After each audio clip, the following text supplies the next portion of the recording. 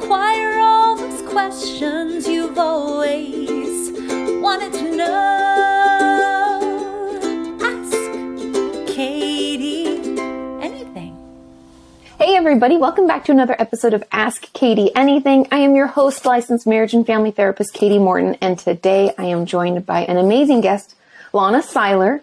She is a licensed clinical social worker and primary therapist at APN Lodge. Lana places a high value on holding space for guests to process their experiences and begin to heal. She is a champion of holistic and scientific mental health and addiction treatment, helping clients fight for their development of a healthier view of themselves, others, and the world. Those hard-won results are her greatest reward. Since graduating and gaining licensure, Lana has attended numerous trainings and read extensively on treating developmental trauma in adults with or without co-occurring disorders. She is trained in EMDR, clinical hypnotherapy, neuro-linguistic programming and risking connection, internal family systems methods, AEDP, neuro-linguistic affective relational model, and completed a 6-week intensive trauma therapy training led by Bessel van der Kolk. You guys know how much I love him. He is the one who wrote Body Keeps the Score. Thank you so much for being here, Lana. Thank you for having me. Yeah, quite the, number of accolades. So you're a slouch is what they're saying. Same arena, but lots of tools, yeah. Yeah, no, it's wonderful. I think that's the really cool thing about what we do is that we can continue to learn and take that knowledge in a bunch of different directions depending on how it applies in our job, you know? So that's wonderful. Now, on here, if you aren't familiar with AKA, we go through a bunch of questions from our audience. There's no shortage every week, you guys. I think that we're not going to have any more questions, and there's like 200 and something more. So if you're out there and thinking that your question, was never going to get answered, I do my best. We pick the ones with the most thumbs ups or the ones right today that Lana and I can best answer, given her and my own expertise. Without further ado, do you want to just jump right into it? Or do you want to tell people a little bit about what you do at APN Lodge first? Yeah, I could do that. I'm a primary therapist at APN Lodge. I shift roles quite a bit. We're a large treatment center, and the beauty of being big is that we get to do lots of different things and help people in different ways. And we're up here in the mountains in Colorado, in Edwards, so kind of just a little bit outside Vail. It's absolutely gorgeous, which I feel like the scenery does a lot of the work too, to be honest. I would agree.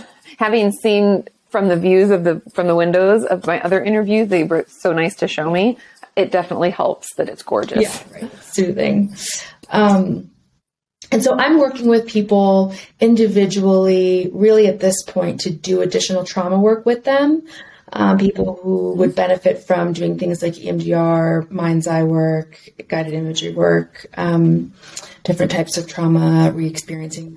What does mind's eye work mean? I haven't heard that phrase in a while, and I want to make sure everybody understands. Yeah, it's fun. It's so interesting.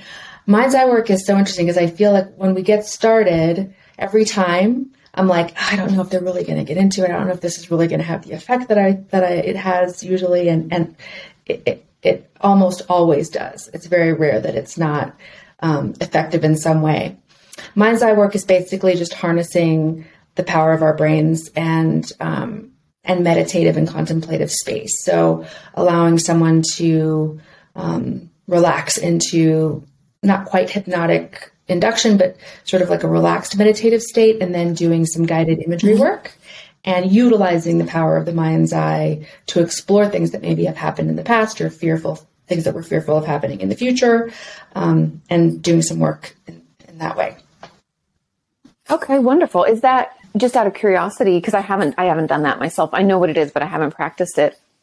Is there a lot of because when they're going to go back and to revisit maybe something that is traumatizing, do we utilize some resources or something to continue keeping them in that calm state?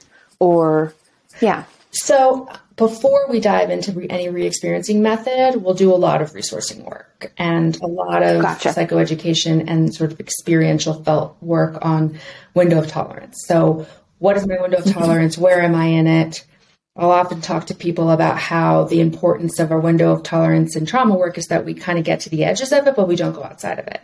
So if we're just perfectly in the middle and perfectly at ease, it's not quite the working zone.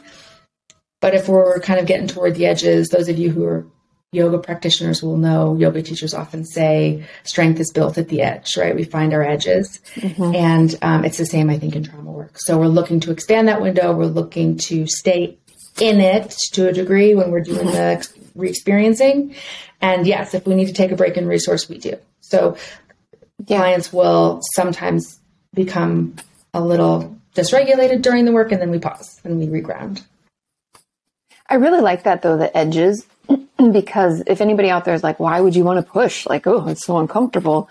But I've talked a lot over the years, and even in my book, Traumatized, about building resilience or building that window of tolerance. It's really the same phrasing, which is just different words to describe the same thing.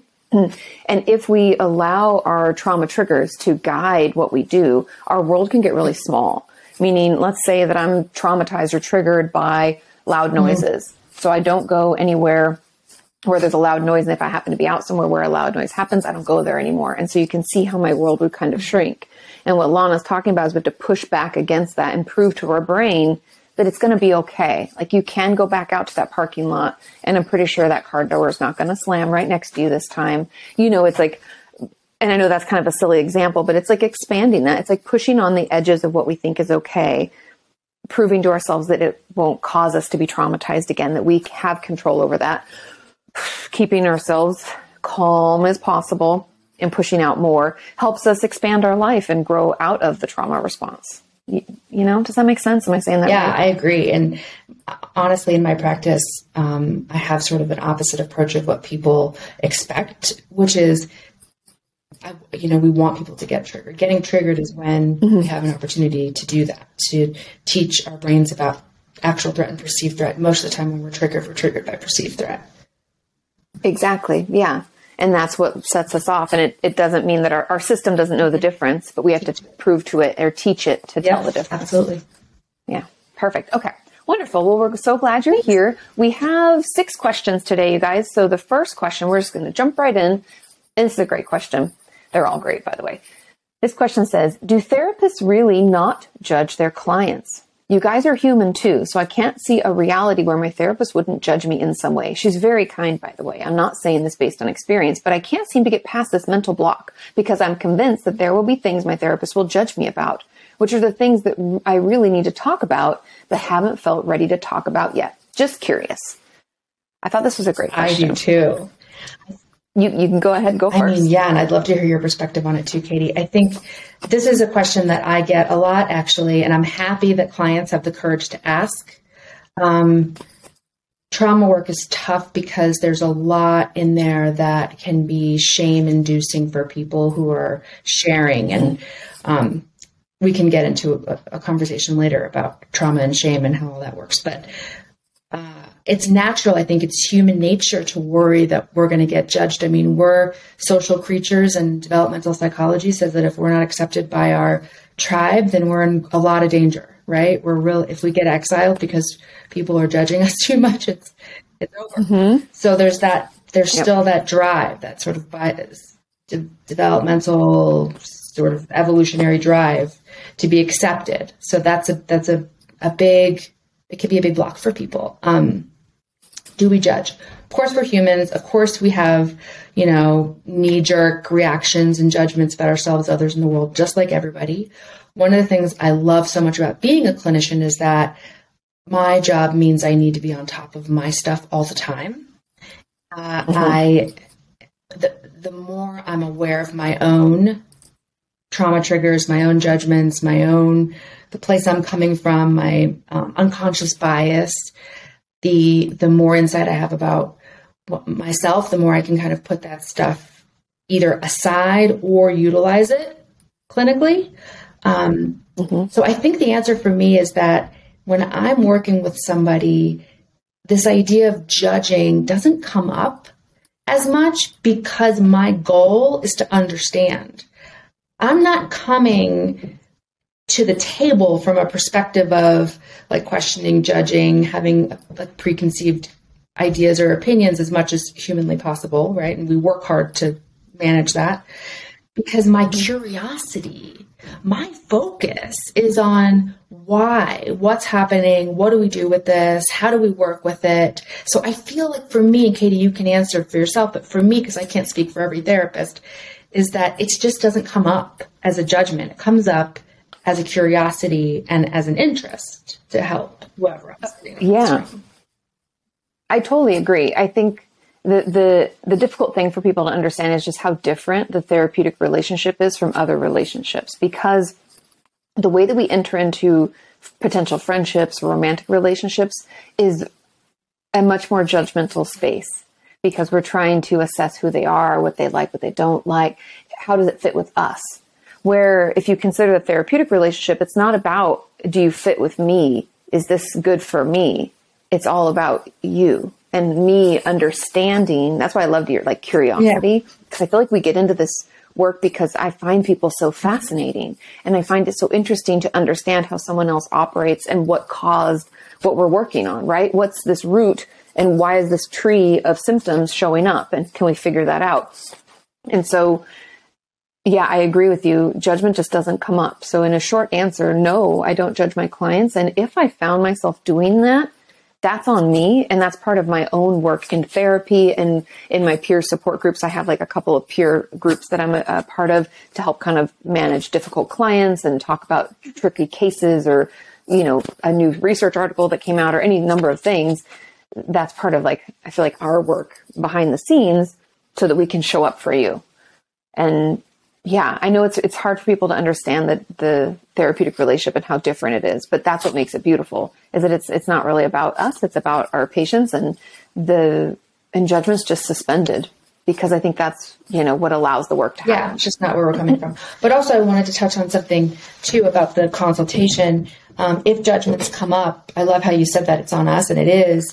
And sometimes it's helpful, like I was touching on earlier, in getting a sense of what's going on in the dynamic in the relationship. So if somebody's sharing something with me that's activating something in me, there are times where I can bring that to a supervisor or a peer consultation group and say, hey, I'm getting activated around this piece of what's going on with this client. What do you think about that? And it may be really helpful in the work, and I can gain some insight from someone else and then bring it back to the session, because there's a lot of use of self.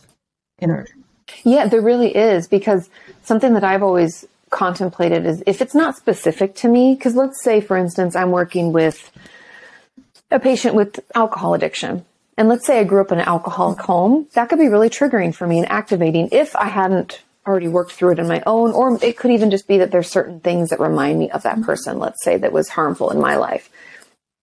So that could be like an easy correlation. I could be like, oh, I know I need to get back into my own therapy because that's why I'm being activated.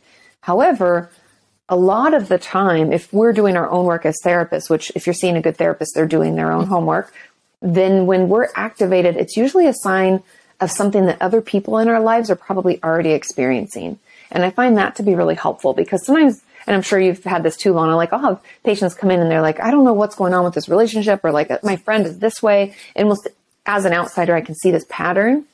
And then if I find myself responding in a certain, with a reaction that's not really like me, and I'm like, this is really interesting, this is coming up for me, that can be helpful to my patient, because I can say, hey, I've been thinking about this, and the other day I found myself kind of agitated, and I traced it back to this kind of phrasing. Do you use that a lot with your friendships or with your relationships, or when you try to describe what's going on with you?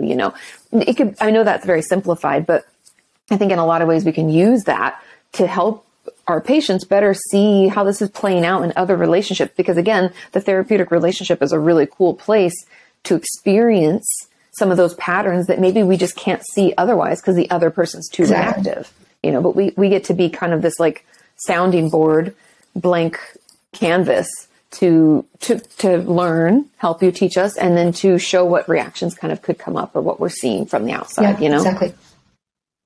Yeah, so interesting. But that's a great question. And I want to make sure we answered everything. So we don't judge our clients. We are human too. And I really like that Lana brought up about because the person who asked this question said, they're afraid they're going to be judged about the things that they really need to talk about. And I think that shame component is really big. And if you're having a tough time opening up to your therapist, I think sometimes it's just helpful to tell them that that's happening. We don't have to have an answer and be able to open up it's okay to just say, hey, there's some stuff I know I need to talk about. I had this mental block. And that's a good place to start sometimes too, you know? Absolutely. Yeah, I agree. Okay, let's move on to question number 2. This question says, why do narcissistic people believe their past trauma means that their abusive patterns or behaviors towards others should be excused? Where do we draw the line between ending stigma and allowing people to abuse regardless of trauma or mental illness? I love this question. Me too. Take it away. So what jumps out at me about this question is the use of the word narcissist. So that adds another element, right? Trauma is trauma. And we know that there's there's a whole constellation of symptoms that can go along with trauma, particularly early life chronic trauma, that can manifest in different disorders, different co-occurring disorders. One of them is narcissistic personality. They're not exactly the same thing, right? Narcissistic personality is an additional diagnosis. Yes. Like laying it on top of PTSD. So when we look at that, there are methods that we use as clinicians with someone who has narcissistic personality disorder or traits thereof that are different than we might use with someone who has trauma who doesn't also have that personality type structure disorder on top of it. We may, there will be more emphasis on personal accountability, responsibility, kind of empathy building exercises and practices, things that a little bit more boundaried, sort of assistance with containment too, because narcissistic personality can sometimes have a hard time with containment and be abusive and offensive. So those are going to be some added elements. So the answer is no. I'm never going to condone or excuse behavior that's abusive to others based off someone's trauma, whether they have that personality or not. So even with people who have more traditional straightforward PTSD or complex PTSD, however you want to describe it, I really wish Van der Kolk's diagnosis had made it into the DSM. I know. He beautifully, if anybody hasn't read Body Keeps the Score, I cannot recommend enough. It's definitely something you have to kind of in bites to digest because it's a lot. But he mentions in there something about how false the DSM is, how slow and late to the game. And it was just beautiful. I was like, yes, that's how I feel about it. Like, it's a great place to start. But because we have to do some gymnastics in order to categorize our clients who have complex PTSD because there's so many categories they can fit in. But anyway, even with that, I talk to my clients often about we're not responsible for our wounding, but we are responsible for our healing. And that's because it is pretty common that we can be engaging in behaviors that are maladaptive needs eating strategies that can be harmful to other people in our lives and harmful to our relationships. And I have worked with patients quite a bit where there's a kind of a sense of, well, this happened and that was really unfair. Therefore, I get to survive however I need to in my adult life. And I know the intention behind it isn't malicious or, trying to be hurtful. It's more about sort of an entitlement to any behavior based off of how unfair life has been. And my answer is kind of hard to take in, but the answer is yes, life is unfair. Yes, it's not your fault that this happened. And you had to overcome a lot in your life. And no, it doesn't mean that, it's okay to hurt other people. So, I think any clinician who's been in this field for a while and done their own work, because for us, if we haven't done our own work, we can also kind of fall into a codependent trap. And, totally. Yeah. So easily. No boundaries. We can become completely affected by our patients. That's why people always wonder how we don't get burnt out. And I'm like, boundaries and self-care. And hearing all these awful stories. I mean, I've heard some of the most incredibly tragic, awful things that are just, makes me so angry, for the client, how could your caregiver do this?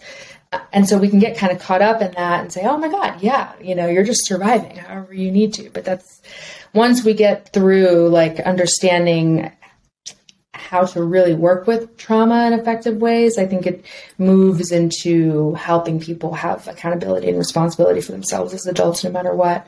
And there are ways to do that. We're not just throwing people to the wolves, like, oh, you better act better. We're not like, there are methods. It's just, right. It's not about free reign. Yeah, no, I couldn't agree more. And I loved what you said. It's not, we're not responsible for the wounding, but we're responsible for the healing. And things can happen to us, and the person who harmed us is responsible for that. In the same way that if we're going to go out into the world and we're going to harm other people, we're responsible for that. And I talk a lot, maybe it's because my specialties are eating disorder and self-injury work, which, very close to addiction, borderline personality disorder, all of that stuff is right in my wheelhouse. And I think a lot of conversations I've had with patients over the years is that you are responsible for your actions, and understanding how your actions affect others can actually even help you in your own healing, because then you can understand, it's almost like the shame and guilt and embarrassment spiral we can get caught in when it comes to trauma can make us think, oh, I brought this on myself, or I must have done something to cause that. And I'm like, no, can't you see like this causal reaction? And you did this to someone and that hurt their feelings. That's why that relationship is struggling. Can you track back and look in your life how that person harmed you? What that did, and I know it's not that simple.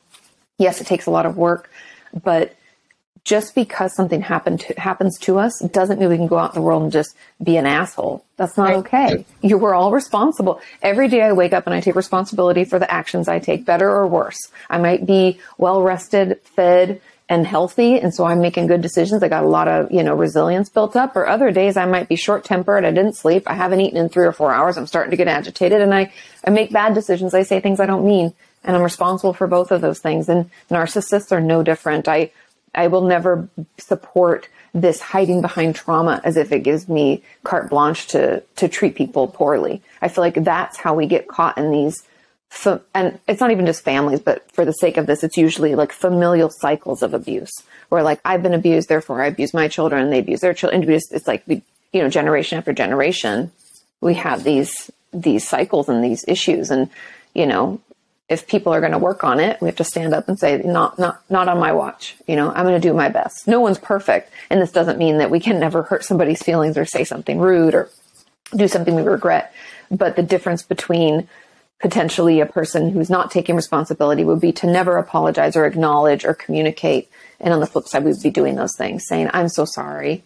Even though it always sucks to eat crow, you guys, I know sometimes you have to apologize and you just, you hate it, but you do it, you try to communicate. And most importantly, we try again next time to do better. And, we're all works in progress, but yeah, no diagnosis gives us the ability to harm others without any responsibility. Yeah. That makes sense. A friend of mine says something great. She says, when we know better, we can do better. Right.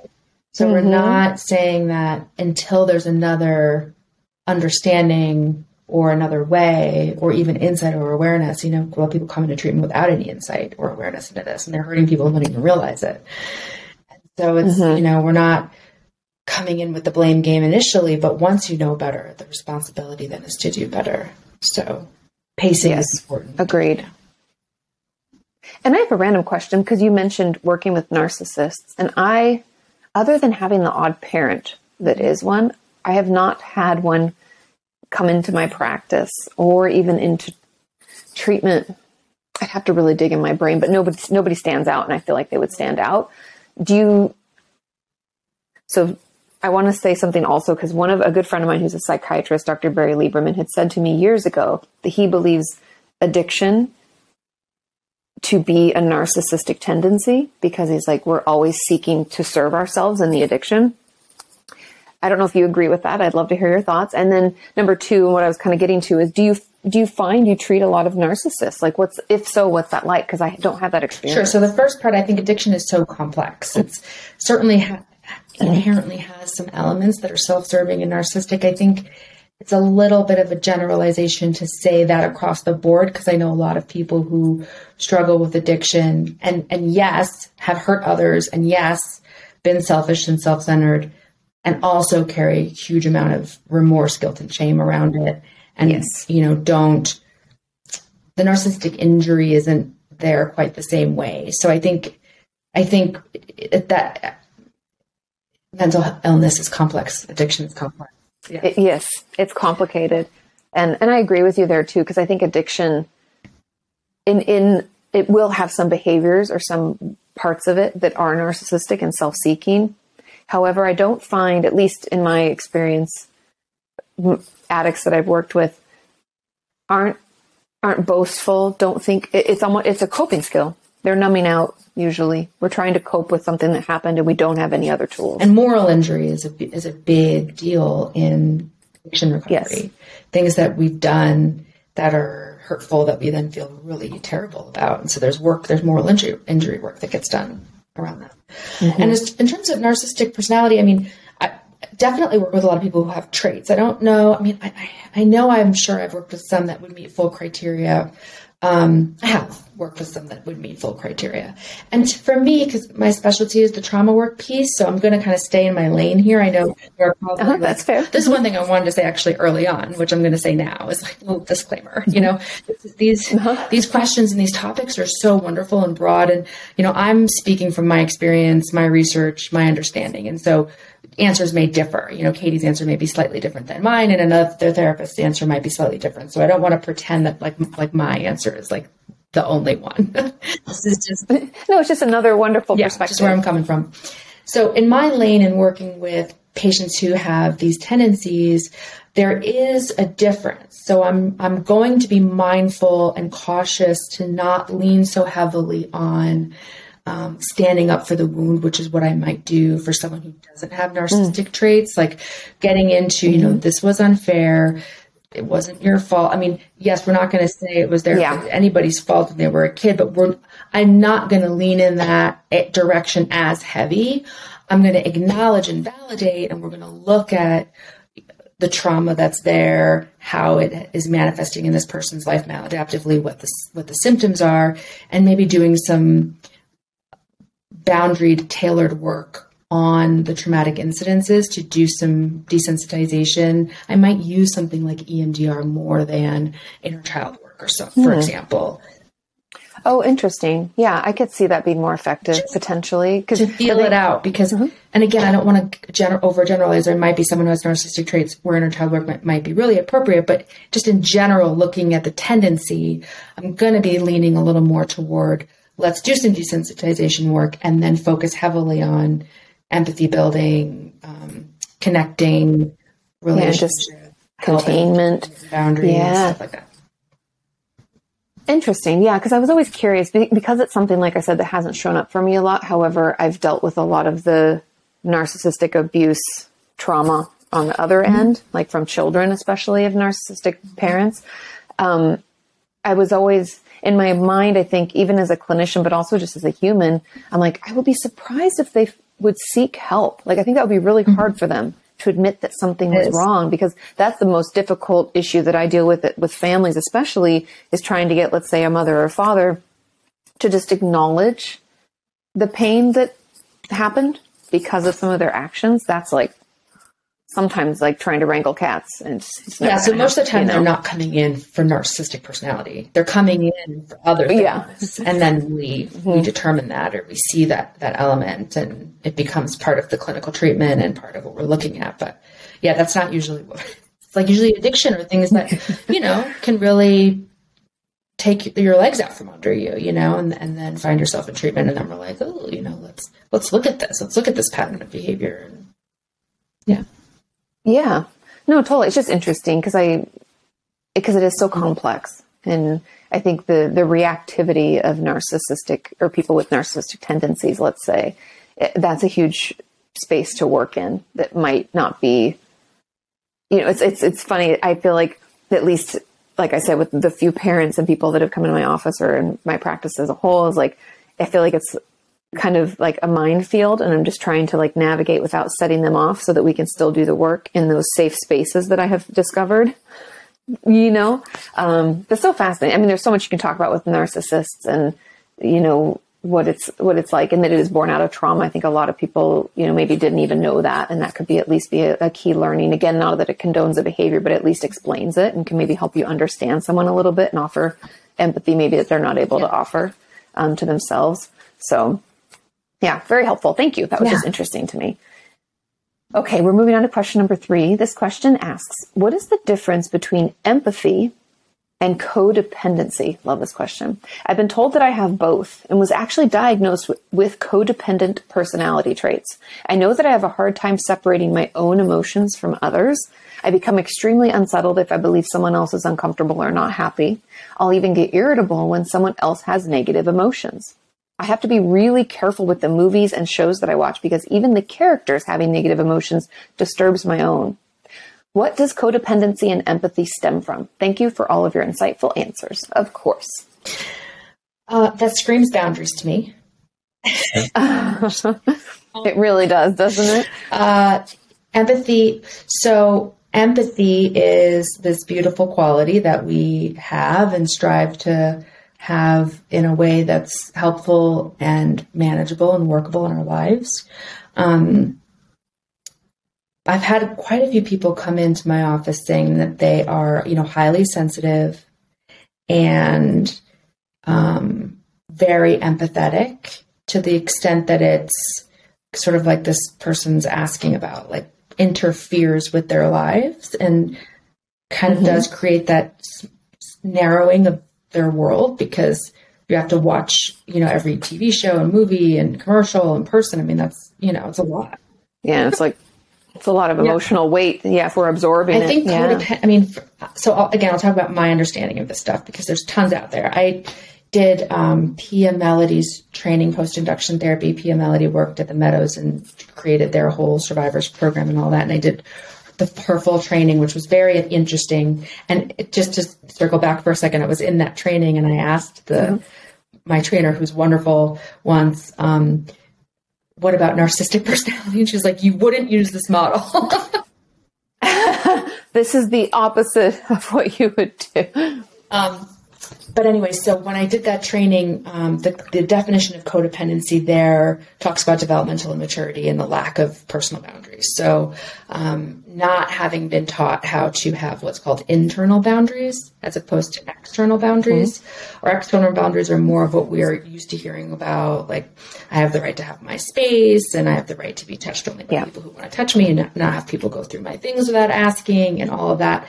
And internal boundaries are kind of what we choose to let in. And I really love, to me, this kind of connects a bit to Viktor Frankl's work, Man's Search for Meaning, talking about, living in these most incredibly untenable situations. He, for those of you who don't know, he's a psychiatrist who wrote the first draft of his book, Man's Search for Meaning, in one of the concentration camps in, I don't know if it was Germany. I want to say it was, Austria maybe? I can't think of where. But I think it was Austria, but it might be Germany, but I could look it up. But either way, yes, he was in a concentration camp. Because that's like the ultimate example of, when we talk about life circumstances not being what we want them to be and having to manage somehow. And one of his messages obviously was in finding meaning, which is a big part of what that book is about. But kind of another underlying message, which I love and utilize a lot, is the idea of an internal boundary system. Even in those conditions where, everything is controlled, everything is looked at, people are being humiliated all the time, your dignity is being stripped from you, there's an element of us that we can preserve. And we preserve that by, in some ways, having an internal boundary system, and in some ways having something that we're working toward, right? Like, or somebody that we want to go back to, these connections in life that keep us, going and make us feel like we're connected to something bigger. And the internal boundary piece is huge because inside our skin, right, we get to choose. And the way Pia puts it, which is interesting, is, you catch something before it comes in and you look at it and you say, is this true for me? Is this not true for me? Or do I need more information? And the reason I think she has these questions is because sometimes we need to take it in. Sometimes someone's saying something to us that's like helpful for us to know, or, we've hurt their feelings, or we've acted in some kind of way that's outside of our morals or ethics, and we need to kind of take in what happened, and we need to like tolerate the shame and the guilt, and we need to grow from it, right? Yeah. Sometimes we absolutely don't need to take it in. It's not ours to own.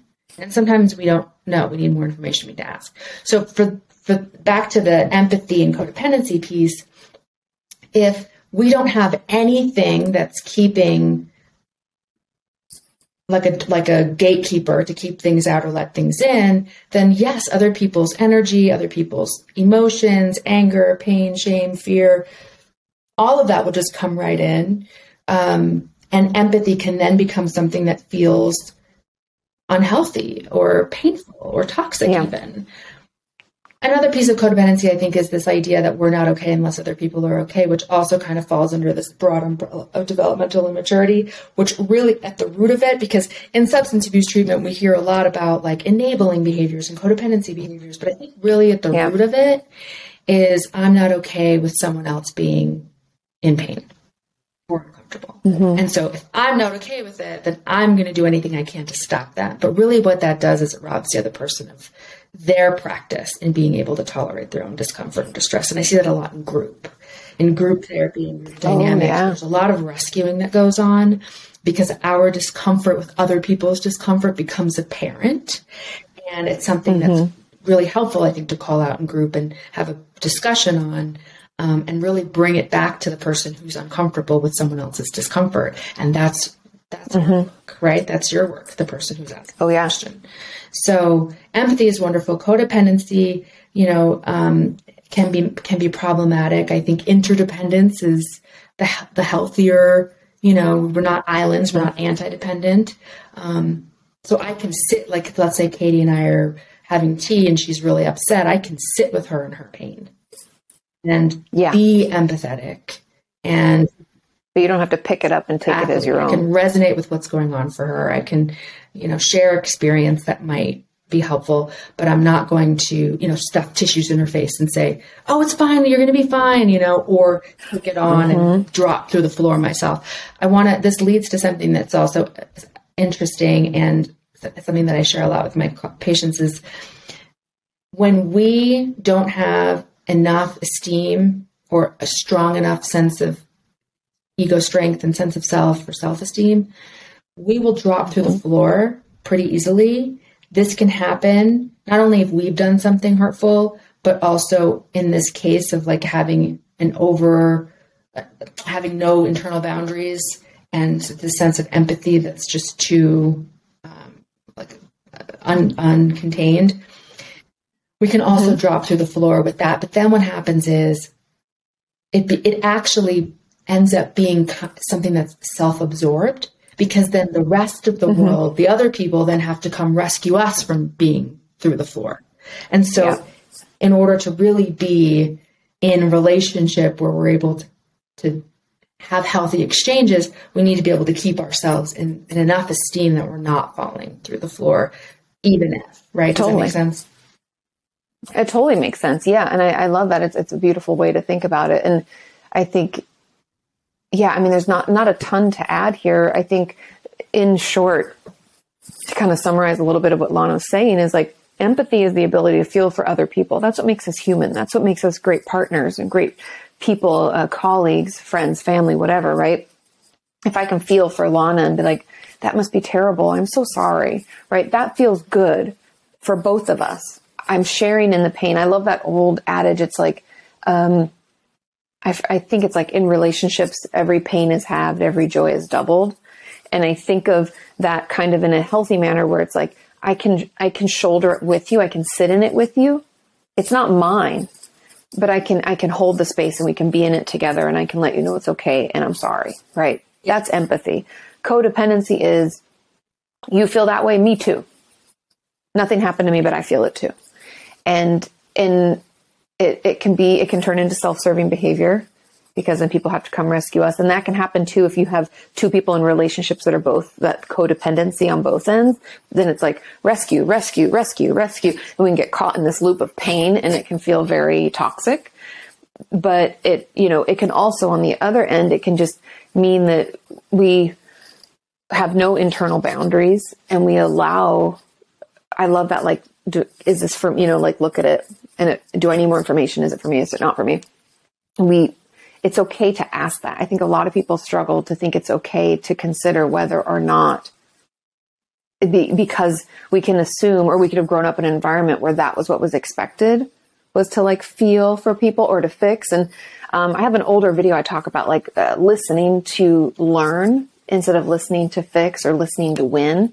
And I feel like in this case, a lot of people can react with the listening to fix. That's that rescue urge. Like, oh, because I can't handle you feeling bad, therefore I want to fix it and make it go away so that then I can, because that's soothing to my system. And overall, I think it's just important for each of us to recognize where it's boundaries. And if anybody out there is like, oh, I don't even know where to start. That seems so overwhelming. Boundaries. Oh my God. When you start to take something on that you don't have an origin story for, why do I feel so agitated? This doesn't make any sense. Today was actually pretty lovely. Be curious about that. Where did it come from? Where did we pick it up? Whose luggage did we pick up when we walked down the street? You know, like there's people we probably encountered who told us something. We're like, oh, I got that. And we just took it on and it's not ours. We didn't take a chance to look at it. So start noticing if an emotion or an experience doesn't have an origin. We don't know where it came from.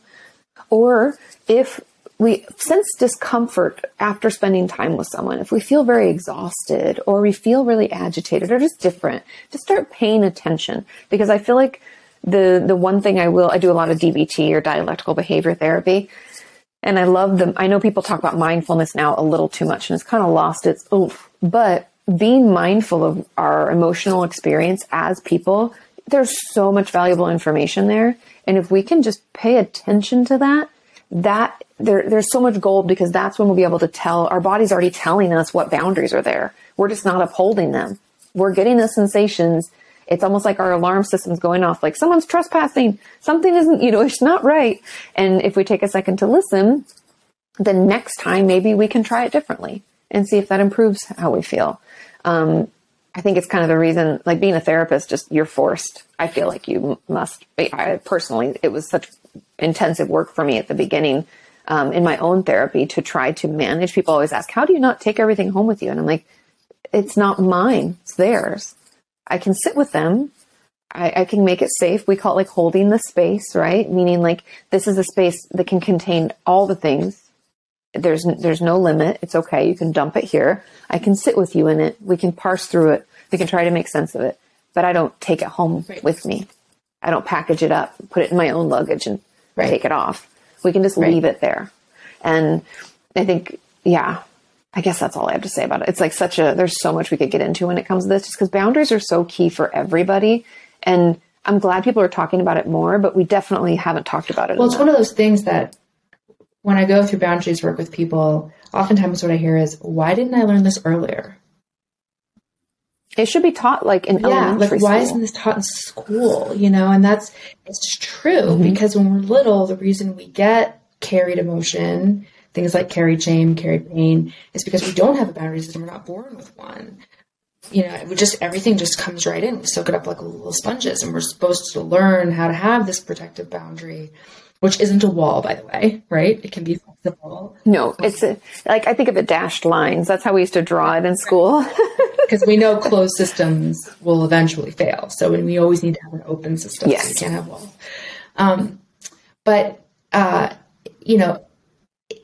It is. Roxy's talking. She agrees. It is learned, for sure. And I will share just one other little tip that might be helpful for people who are struggling with this concept of an internal boundary system, because it's a little bit harder to kind of make tangible and conceptualize. Some people, it's helpful to do imagery work around this and to imagine either like around you or even just like in your sort of like solar plexus, chest sort of emotional area, like a shield that has a color. So like purple or pink or blue or green. And we're not doing like an opaque wall. We're doing something that can kind of, you can see through a little bit. It has some permeability, but you have the ability to strengthen it and make it more opaque as you need, or to loosen it and make it more fluid as you need. So it's a workable, energetic imagery exercise that you can use to remind yourself that you don't have to just let anything in, and that you have different boundaries with different people. Yeah, I love that, because there are people, and I know everybody out there can relate, there are people who just get under our skin. But whenever I even find myself saying that, I'm always like, 'cause you let them. Like, I don't have to let them, right? That doesn't have to. I mean, I think being online has helped me not let people under my skin. I'm like, you don't know me. Nope. I looked at it. Not for me, again, it's a practice. So I love that, imagining like hardening. I think of it like a shell, like it gets thicker, hard, and then it gets softer with people when we really, like with our therapists or close friends and family, people who we can really trust. Yeah, that's beautiful. That's great. Thank you. Okay, let's make sure we answered everything. Sometimes I get off on my own tangents here. Okay, difference between empathy and codependency. Definitely answered that. Where do they stem from? We talked about that, lack of boundaries. Yes, we've got it. Okay, moving on to question number 4. It says, hello, Katie and guest, Lana. How do you get yourself to believe it's not your fault? I was sexually abused as a child, starting around age 7, and I know I'm supposed to say it's not my fault. My therapist tells me it's not my fault, and so do others. But when it comes down to it, I still have a hard time believing these words. There's a lot of abuse I can't remember, but have not fully forgotten all of it. It makes me frustrated to the point of why couldn't I either just forget all of it or remember it all? Only having fragments leaves so many unanswered questions, and I'm not sure if I'll ever be able to get the answers to them. He's only 4 years older than me. Oh, child-on-child sexual abuse can be really, really difficult. And the things that he told me are so ingrained in my head, like you led me on, you started it. Those words play over and over again and cast out because I can't remember how it all started. And it makes me wonder what or how I could have done that. What a great question. I know there's so much there. I know.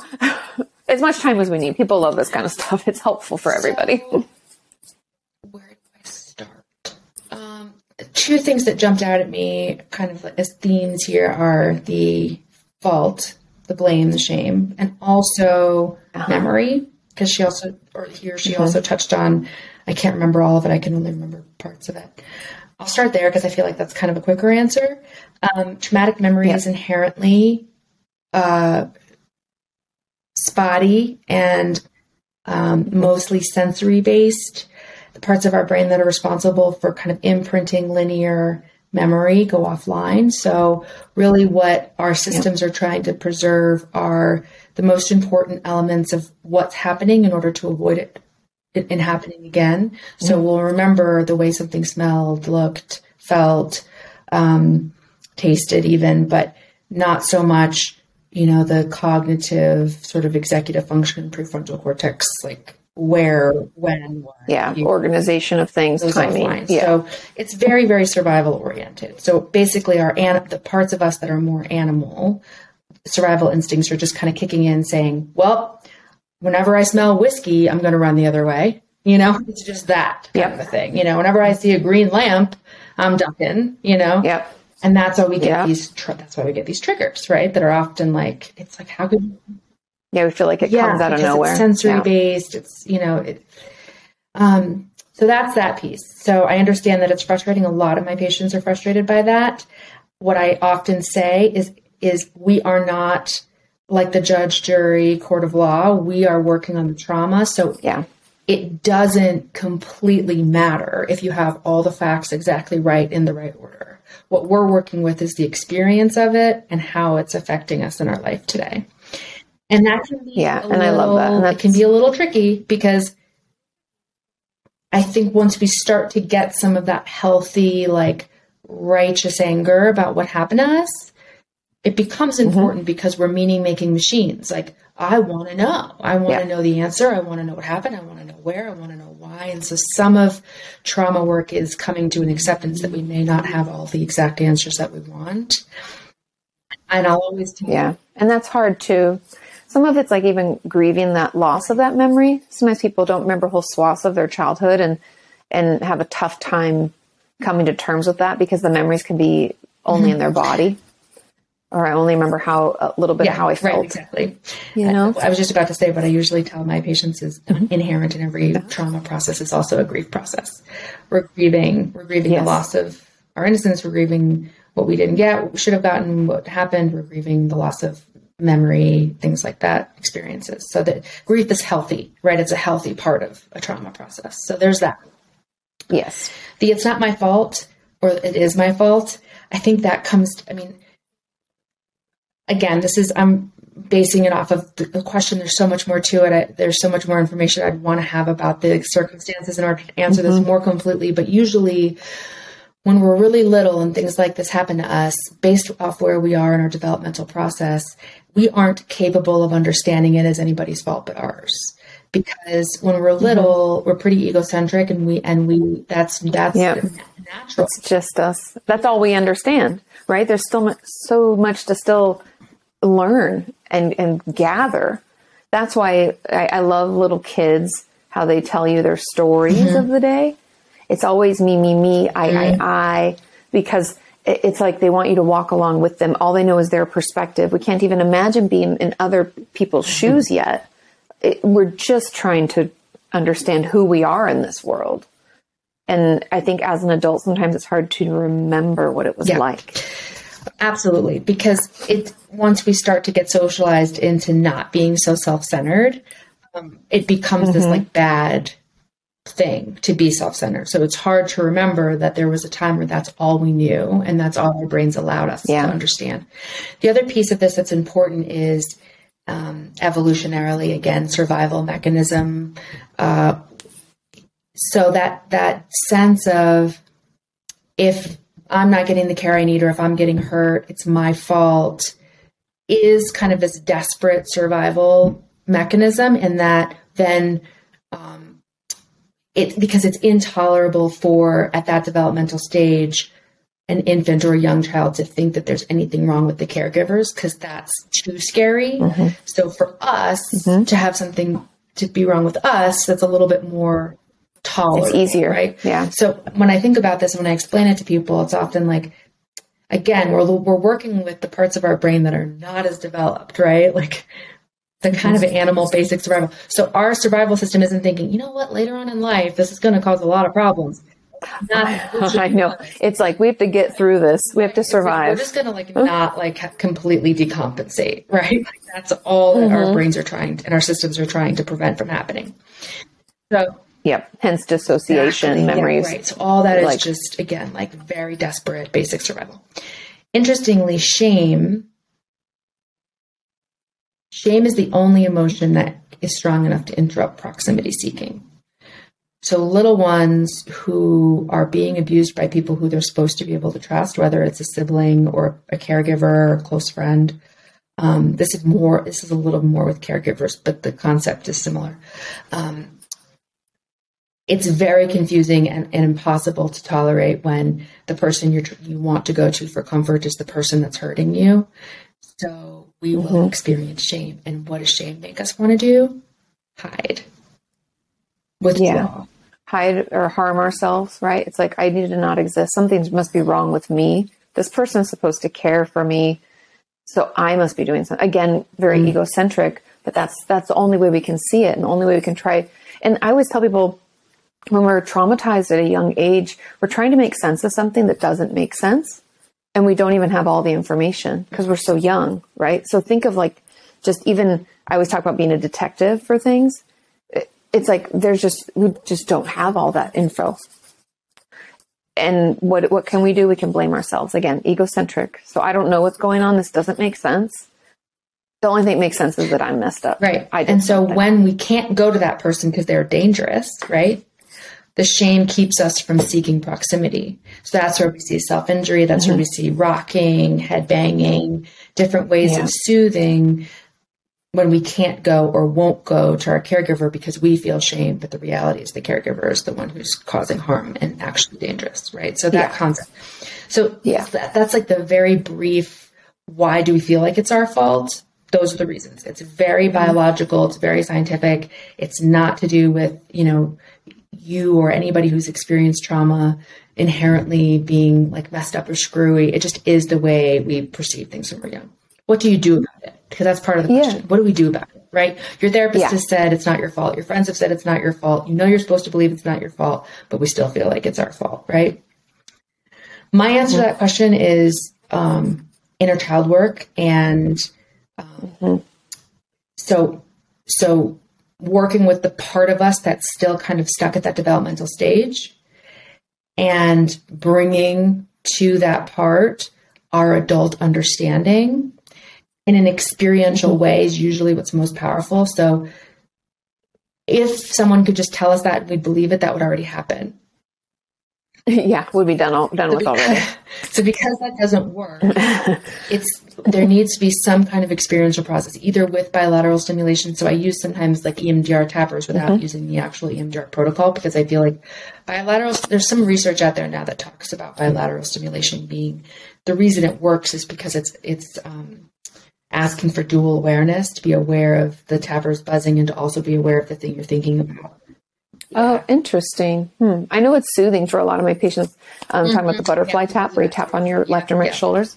So you can use something like that, like a bilateral type stimulation, or like a psychodrama, or some type of mind's eye work, something to kind of, even sensory motor psychotherapy or somatic experiencing, some body work, something to get in an experience with the part of you that feels like it's your fault. And when I explain to people how trauma work actually works, because it's kind of elusive, like what's happening? What does healing actually mean? Really what we're looking at is a bottom-up, top-down process. Bottom-up in meaning our more primitive systems and our more primitive understandings, kind of connecting mindfully and intentionally with our current understanding and ability to think and reason when we're not activated. That's why trauma work has to be done within the window of tolerance, because otherwise you're just re-traumatizing yourself.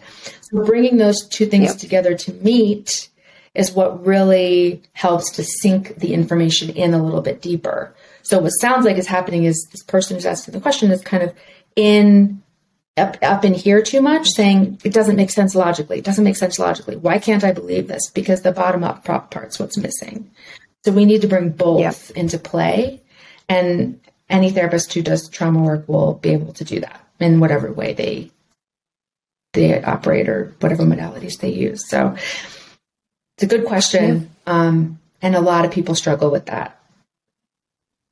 Yeah, they're definitely not alone. It's a lot to unpack, because especially in this case, because it's like child on child sexual abuse, and that can be like a total mind fuck, for lack of a better term, because not all the time, but a lot of times abused children abuse other children. And so we can think, well, it's not their fault. They were a child too. So then we don't have a perpetrator. And then we feel like, again, right, shame. I must have done something. Especially if our perpetrator, who's another child, says, you led me on.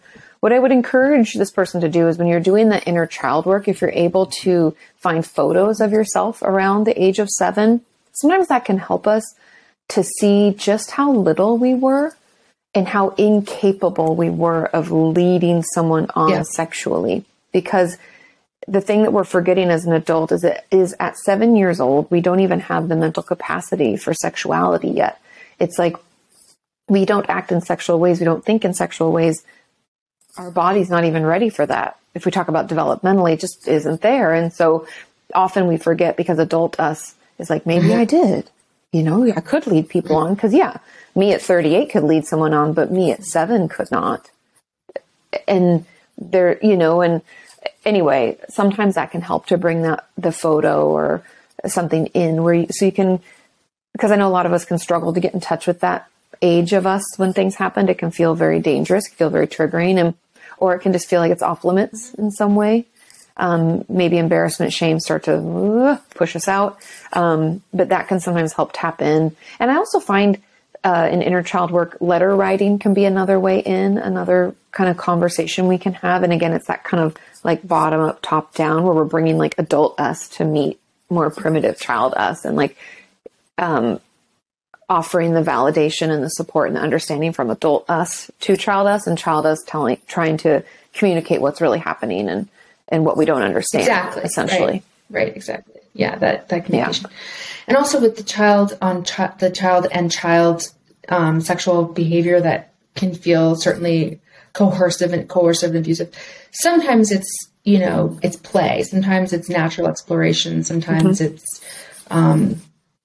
there's nothing pathological about it. I mean, kids are not sexual beings yet, but they're certainly sexually curious and explore, and sex play is something that happens, when we're young. The difference is if, and what it sounds like in this case, it feels coercive. The kid wasn't yes, and manipulative, years older. And I've even worked with people who have had sexual encounters with children their own age, and it felt coercive, and they didn't have a voice, and they couldn't say no, and it wasn't fun, and it wasn't a game, and so that's very different energy behind it. So there's that, and also there is a perpetrator in those cases. It's just a lot of times it's whoever abused the kid. Right. So when we have children who have been abused, who then have inappropriate, sexual boundaries at a young age, the perpetrator is the adult, right? Yeah. Whoever introduced them to the sexual content, whether it was through sexual abuse with them or letting them watch porn or something, any kind of inappropriate. And a clinical director of a facility that I didn't personally work at, but I had colleagues who worked at, said she was like this very gregarious, kind of outspoken woman, and did a lot of work with sexual trauma. And she used to say things like, I don't care if you were naked, doing handstands, asking someone to come have sex with you. If you were 7, you were not leading anybody on.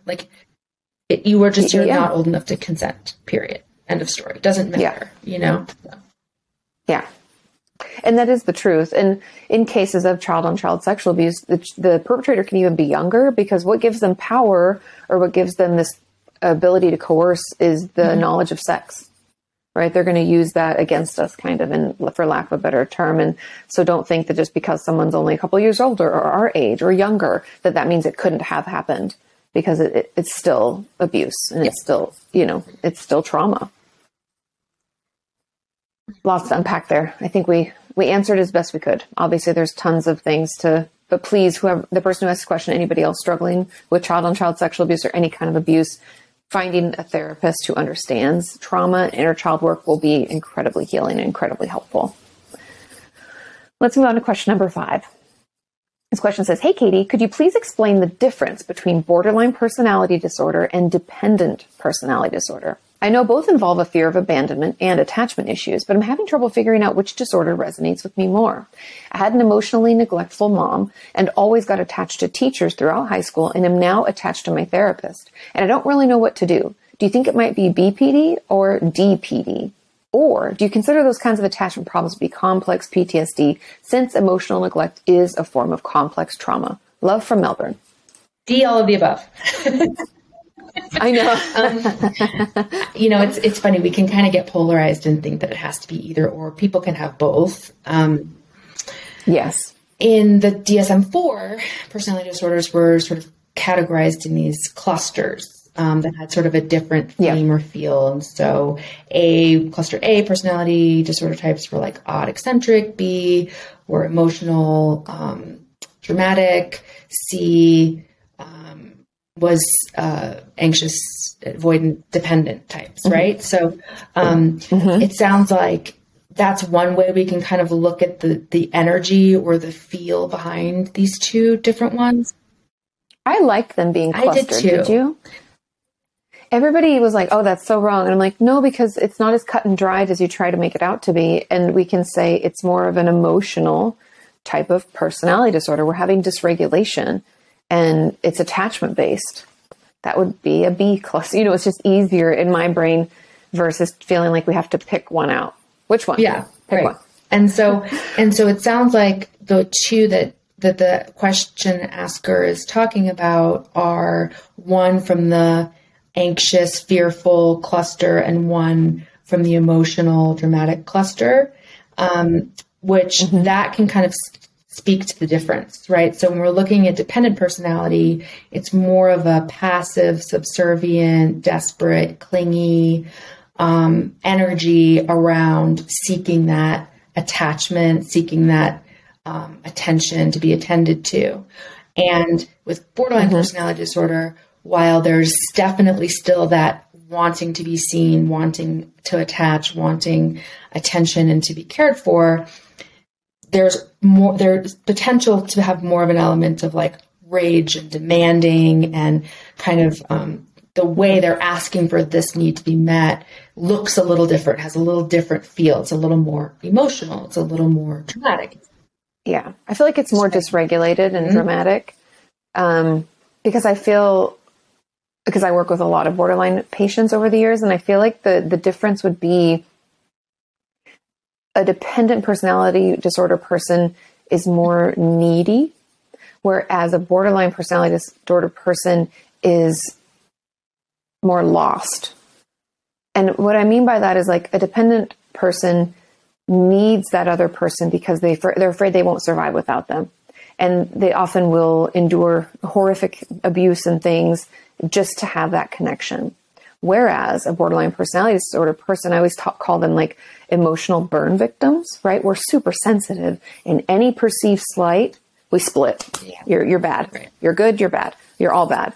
That doesn't happen in a dependent person. So for the person who has this question, if you find yourself having volatile interpersonal relationships, loving, hating, if you find yourself really like dysregulated easily and getting our feelings hurt, I hate that people use the term overreacting like it's a bad thing. Overreaction is just a sign. It's like a little red flag. We're like, hey, something's going on here. If we find ourselves overreacting to things that don't seem to bother other people, that might be an indicator that we're more BPD versus DPD. Does that I feel like that's kind of how in my head I like. Yeah, because there are overlaps for sure. And so, yes. So I can see how it would be kind of tricky to navigate. And then the question about, is it all PTSD related? I mean, it can be. I know, it's like throw that in the mix. It totally could be. Most of the research I've read, and Katie, you can comment on this too, is that BPD and dependent personality may not be exact disorders of trauma, but they are certainly trauma-related disorders. So, yeah. Agreed. The percentage is like astronomical, like in the 90% of people who have these personality disorders have early life trauma in some way. So high correlation there. But not everybody who has trauma develops the personality disorder, because we can't say it's 100% causal, but yeah. Yeah. Again, going back to our natural resilience, some people are better able to weather life storms. Some of us aren't. And some of it, we all cope in different ways, right? Some of us might turn to addiction. Some of us might, and I find, at least my borderline patients, if we struggle with that, it's almost like we turn our anger or upset or whatever's happened inward. And that we struggle to feel like we know who we are. We don't know how to regulate our emotions. It can make if people always want to stigmatize BPD people online, and it always frustrates me because I'm like, do you know how uncomfortable that would be to feel that way? Like they're just trying to manage. Again, I'm not condoning behavior when we go out into the world and we harm other people, but it's just understanding someone's perspective and how uncomfortable that dysregulation and that feeling of people might leave me. I don't think I can survive that. Like, just imagine feeling that. That'd be very, very difficult and uncomfortable and just painful. Oh, even just the thought of it, I'm like, oh, I can't imagine. And so, yeah, I feel like there is overlap. To kind of like sum it up, there's a ton of overlap between these diagnoses. And to be honest, if none of these jumped out, seeing a professional and getting properly assessed is going to be your best bet. But also know that diagnoses, it's not the end all be all. It's more important that you're able to, maybe jot down or communicate what you're struggling with, because those are the symptoms we want to work on anyway. So maybe we have a couple from PTSD that are really bothering us, a couple from borderline, and some from, dependent personality. We just want to make sure that you're getting the treatment that works best for you with what you're struggling with in your life. Absolutely. And that goes without saying, that goes without saying, we should say, for everybody who's asking questions. Yeah, for everything. A therapist who can properly assess, diagnose, and help you with treatment, for sure. This is sort of just theoretical conversation that we're having. Yeah, totally. You brought up a point that I wanted to kind of touch on, which is like the whole diagnostics thing in the first place, because I've kind of been through my own journey with this, being a trauma person from the beginning. I just never really felt like the diagnoses ever fit what I was either doing for treatment or seeing in my patients. So I had a really hard time. I've recently come around to, really diving even deeper and trying to understand diagnoses better. And I have a better relationship with them now. But really, the purpose is so that we can communicate with each other as professionals.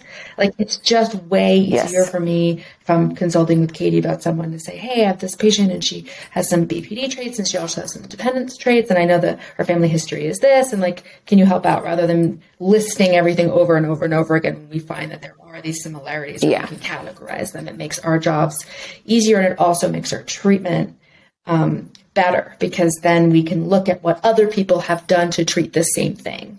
and we can incorporate it into our treatment. Exactly. So it works well for the patient so that we can make sure that we're treating what we need to treat and we're treating it in a way that's effective and helpful. I've also found it to be at times helpful for clients because it can be validating. Like, oh my God. Oh, 100%. There's a name for this. Something that other people experience so much so that it's in a book, you know? Yep. Yes, totally. No, I agree with that 100%. I think it's kind of like along my lines of thoughts about self-diagnosis, because I got asked that over the years. And I always think if it helps you feel validated, that's fine. But you should always, get another opinion, because from my perspective, it's always like with our expertise and our patient's experience, that's how we get better. Yeah. You're the expert on you, and we're the experts in the mental health field. And so putting our two heads together is going to help the most. But yeah, I agree with you. I have struggled off and on with diagnostic criteria, especially eating disorders. I'm like, come on. It took them forever to get rid of like losing your period. As I'm like, boys have eating disorders. Hello. Like where have you been? Apparently not seeing patients. Awesome. Cool. Yeah. So, but yeah, I struggle, but it is a place. I always think of it in my head. At least this helps me. I'm like, it's a place to start. We all need a place to start. That's where we'll start. It's not where we'll end, but that's where we'll start. So yeah, so limiting. Ugh. Okay. Our final question number 6 says, Katie, I'm struggling with the reparenting process. I was neglected or emotionally abused when I was a child, and I understand that I have to give myself what my child version would have wanted and needed, but I don't feel like that's enough. Doing it myself helps, but I still feel like I want somebody else to do that. I know we have to learn to make it ourselves, but because we can't expect somebody to always be available. But how can I convince myself that that's enough? And there was a comment on this as well. It says, as an add-on, what exactly do you do to reparent yourself in a practical sense? I love this question. A couple things I'm hearing in here too. One is I would like to speak to the practical piece, because that's, I think, really important, because the stuff can sound so like weird. Oh yeah. We're like woo woo in our head, like using terms that we're like, so what does that mean? And also what I'm hearing in there is, being able to separate out appropriate adult attachment and relationship needs versus appropriate childhood attachment and relational needs. We can get those confused when we have experienced neglect and abandonment and emotional abuse as kids. Because essentially, kind of like we were touching on earlier, what's happening is that young part of us is trying to get those childhood needs met in adult relationships, and it doesn't work because it's inappropriate. Yeah. They're not childlike. Yeah. Relationships, right? Because our caregivers are going to be able to anticipate. I mean, in an ideal world, our caregivers are, completely devoted to us there anytime we need them, can anticipate every need. That's just not reality for adult relationships. No, because people are more independent at that stage, right? And I remember I had a patient, this is years and years ago, and I think I've mentioned it before in a podcast, but there were little things that we could do in adult world that were appropriate, not a ton, but some were like things that, I think it was her mother, maybe it was her father, had said like, oh, we'll take you to Disneyland. And then they just never went, and like said it was going to be this day. It was we just never couldn't expect anything. We never knew which parent we were going to get. Were they going to be happy, mad? I was like, you should take yourself to Disneyland. You always wanted to go, never gone, best. I was like, buy all the things, buy the funny ears. You can be goofy there. Nobody's going to judge you. As an adult, people love Disneyland. And that's one very small example of something that we can do as adult us that could feel similar to what it would have as child us. But I that's so important. I love that you said that, because we often don't realize how hard it is to do the reparenting as an adult, because we're not children anymore, and that's not appropriate.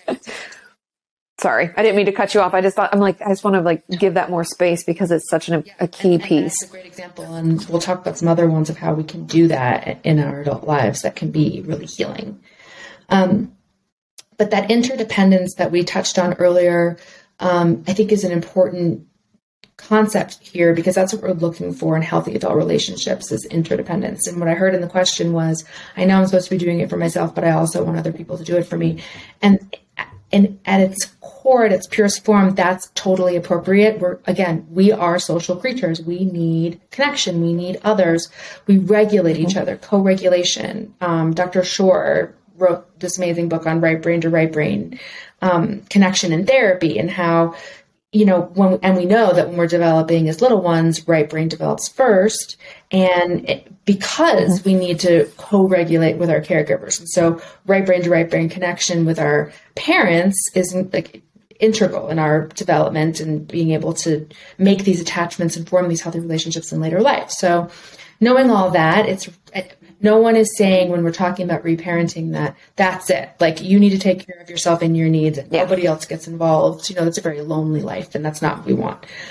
Essentially what we're saying is you need to make up the difference for yourself in the needs that are only appropriate to be met by caregivers that weren't met. So then you're in a place where you can get your adult attachment needs met in a healthy way, and you can feel this sense of being cared for and loved and seen and nurtured. I mean, we just did and we do these weekly all staff in service trainings at my job right now, and our new director of clinical operations did one, I think it was 2 weeks ago, on attachment, like an attachment sort of, also sex and exploration, like sexuality and attachment sort of connection type training. And it was really wonderful. One of the slides was all these activities. And when you read through them, it was like bathing, nurturing, playing,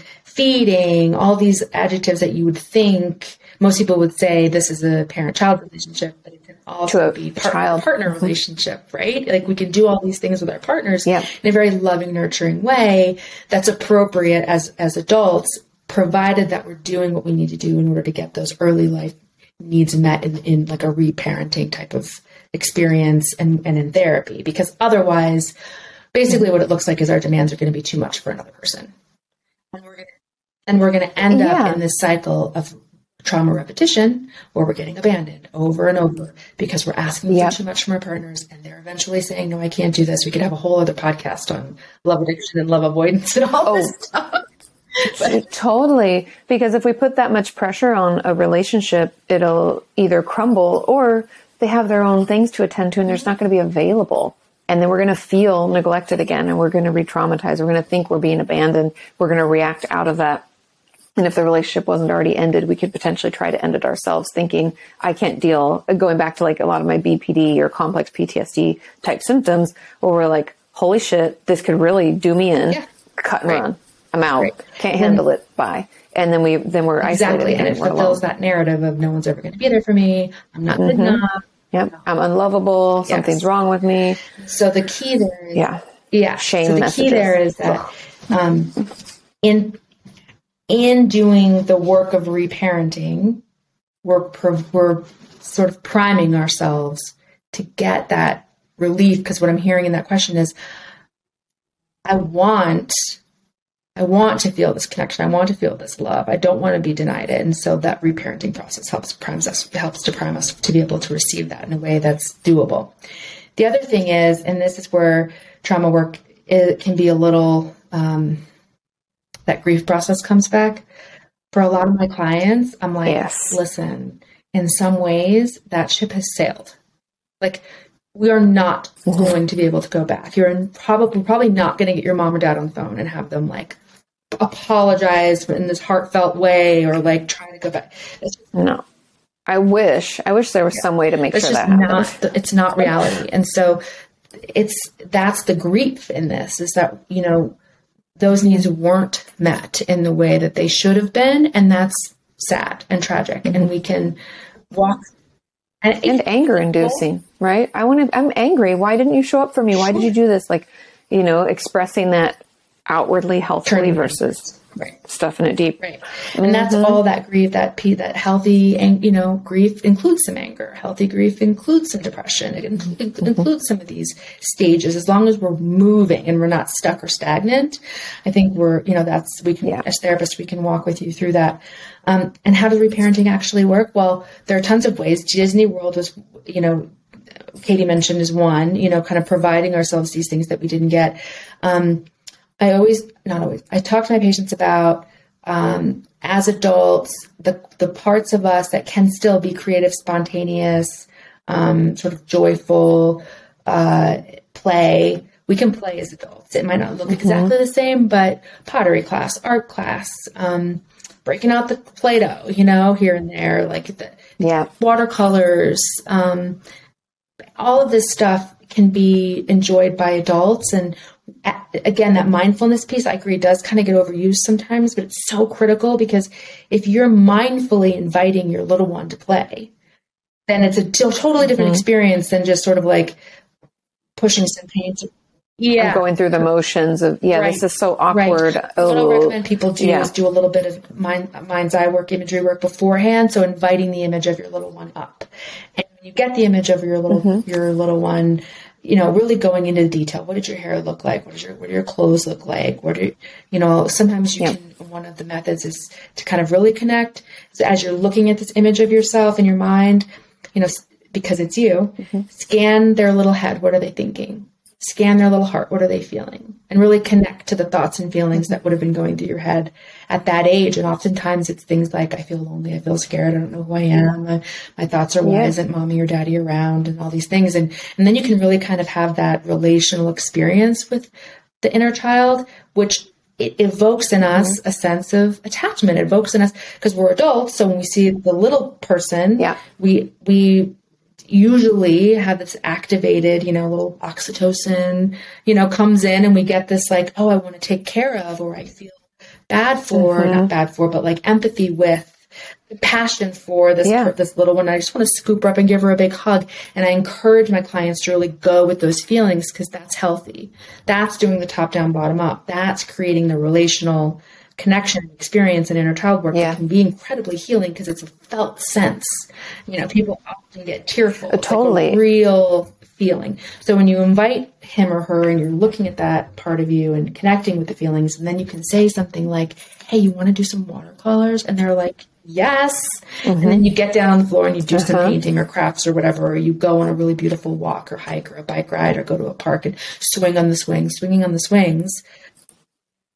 Oh, the swing on the swings is a great one. So good for you. It's that like rocking, soothing sensation. Yeah. It's soothing. I mean, there are some really fun ways that you can attend to yourself and reparent. But the other piece that I want to mention, and then I'm going to stop talking because I can go on and on about this forever.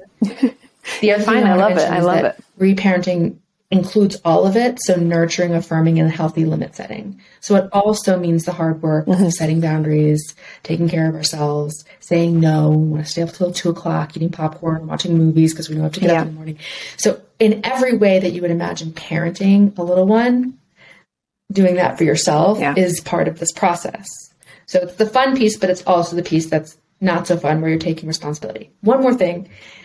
A lot of times I'll run into people who struggle here because there's a lack of confidence that we can do a better job, because the shame, I'm broken, I'm nothing, something's wrong with me, and lack of self-confidence or identity. Who am I to do this? Undeveloped sense of our functional adult. So when we're looking at parts work, we're looking at an inner child, and then we're also looking at our the self, or the functional adult part. And when that feels underdeveloped, which sometimes it does, it can be really hard to look at this innocent little one inside and say, I'm going to be here for you. Because you're like, am I? Yeah, because you're like, I can't be here for me. My life's a mess. So validate that piece and say that's absolutely fine. Work with your therapist on that, and ways you can strengthen and develop the functional adult to really be there to take care of the child. And with knowledge comes responsibility. And once that door's opened and we start doing this reparenting and inner child work, it comes the responsibility, because you've then committed. And everything that you do in your adult life, you're also doing to that little one. So anytime we're not treating ourselves well, we're not taking care of ourselves well, we're using substances that we shouldn't, one thing we can do is imagine like it's all happening to that little one too, and it really kind of opens that like, whoa, I need to really practice. Yeah, I relate that a lot to, because I do inner child work. I mean, obviously with eating disorders, I've done it off and on forever. And one piece of that is, and it almost like not an easy, because it's not easy, But one way that we can reparent is just by it's like our physical health, like making doctor's appointments and going to the dentist. And even though you hate it, being that parent and saying, no, it's important we get our teeth checked out. And there's a lot of reluctance, again, the thought that like something's wrong with us or that we're not good enough or something, or not having that parent show us what that was like. So for some of my patients, I'll even tell them like, hey, if you have another friend or family member who was a good parent, are there things you can imagine or go back to you remember them doing? Or are they close enough and you feel safe enough to talk to them about being a parent and what that looks like? Sometimes we can kind of educate ourselves a little bit.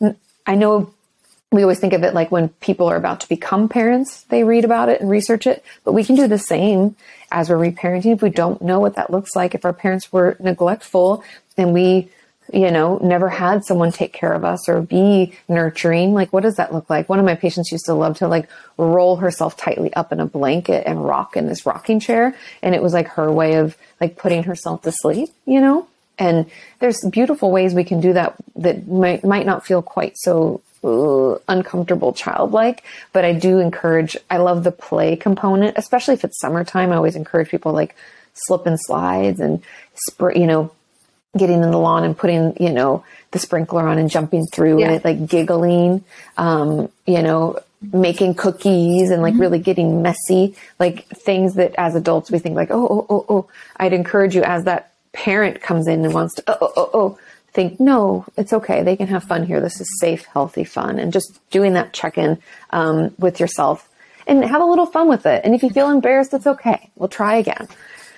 But yeah, the physical health component is really key here, and making those appointments and making yourself go and taking care of those things like a parent would. You scratch, let's say you are making cookies and you cut your finger. Did we go and clean it and put a Band-Aid on it? Can we imagine as we're doing that we're doing that to the little child us and we're soothing? It's okay. We've cleaned it.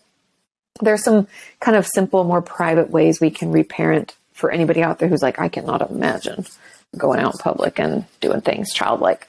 These are some ways we can do it at home. Build a blanket fort, watch a silly Disney movie. There are some things that we can do and that be way. kind to yourself and gentle and take the process as slow as you need to, because like I said, some people, this is like nails on a chalkboard, like what we're talking about right now. Oh, 100%. Especially if we haven't tapped into that ever. It's like, also shame messages. I'm broken. Something's wrong with me. I don't even know if I like adult me or child me. Ugh. Give yourself an opportunity to slowly get into this. Yeah, and that's jump why all like the way working in. with a therapist is huge, because I've had a lot of clients that I start with where they hate their inner child. They've been battle royale for years, right? You just start there if that's where we are, So. Yes, a lot of it's like building, not building. It's like repairing that relationship, because our inner child could have been tantruming for like 20 years, and be gentle with yourself. And also just to reiterate, because I know the person who asked this question was like, I want some other people to be there, just to say what Lana said at the beginning. You can have these other relationships. I always used to think of, and I don't know if this is necessarily the best way to verbalize it, but I used to think I had friendships that kind of fill these different voids or different supports that I need that I can't really offer myself. And so think of them as ancillary support, not primary, right? You are your primary support, and that's that relationship that you're going to slowly develop. But it also is okay to call on these people. That's what relationships are for. That's part of how we're wired, is to connect with others. So allowing for that, but also just being mindful of how much we're asking, and if maybe this is something you just kind of check in with yourself. Like, is this something I should give to child me, or is this something I could get from this person? And that would be, I would feel okay with that. Right. That's the work on determining the difference between adult attachment, healthy adult attachment needs, and child attachment needs. You can do that with a therapist. Like, sit down and list it your out, therapist will totally like walk you through. Yes. Agreed. Well, thank you so much for spending all this time with us today and sharing your expertise. You had such wonderful insights. This was just incredibly helpful. It's really great to be here with you. Yeah. Yeah. I mean, I'm like, I'd love to have you back. We could really talk about it so much. Hours, for sure. We'd easily. Well, thank you so much for sharing all of your knowledge. It's going to help so many people. So thank you, Lana. Thanks. Therapist or vent about your work. You can ask her about your self-esteem or why your feelings hurt. You can ask her why breakups suck or why you've hit a plateau. Inquire all those questions you've always wanted to know.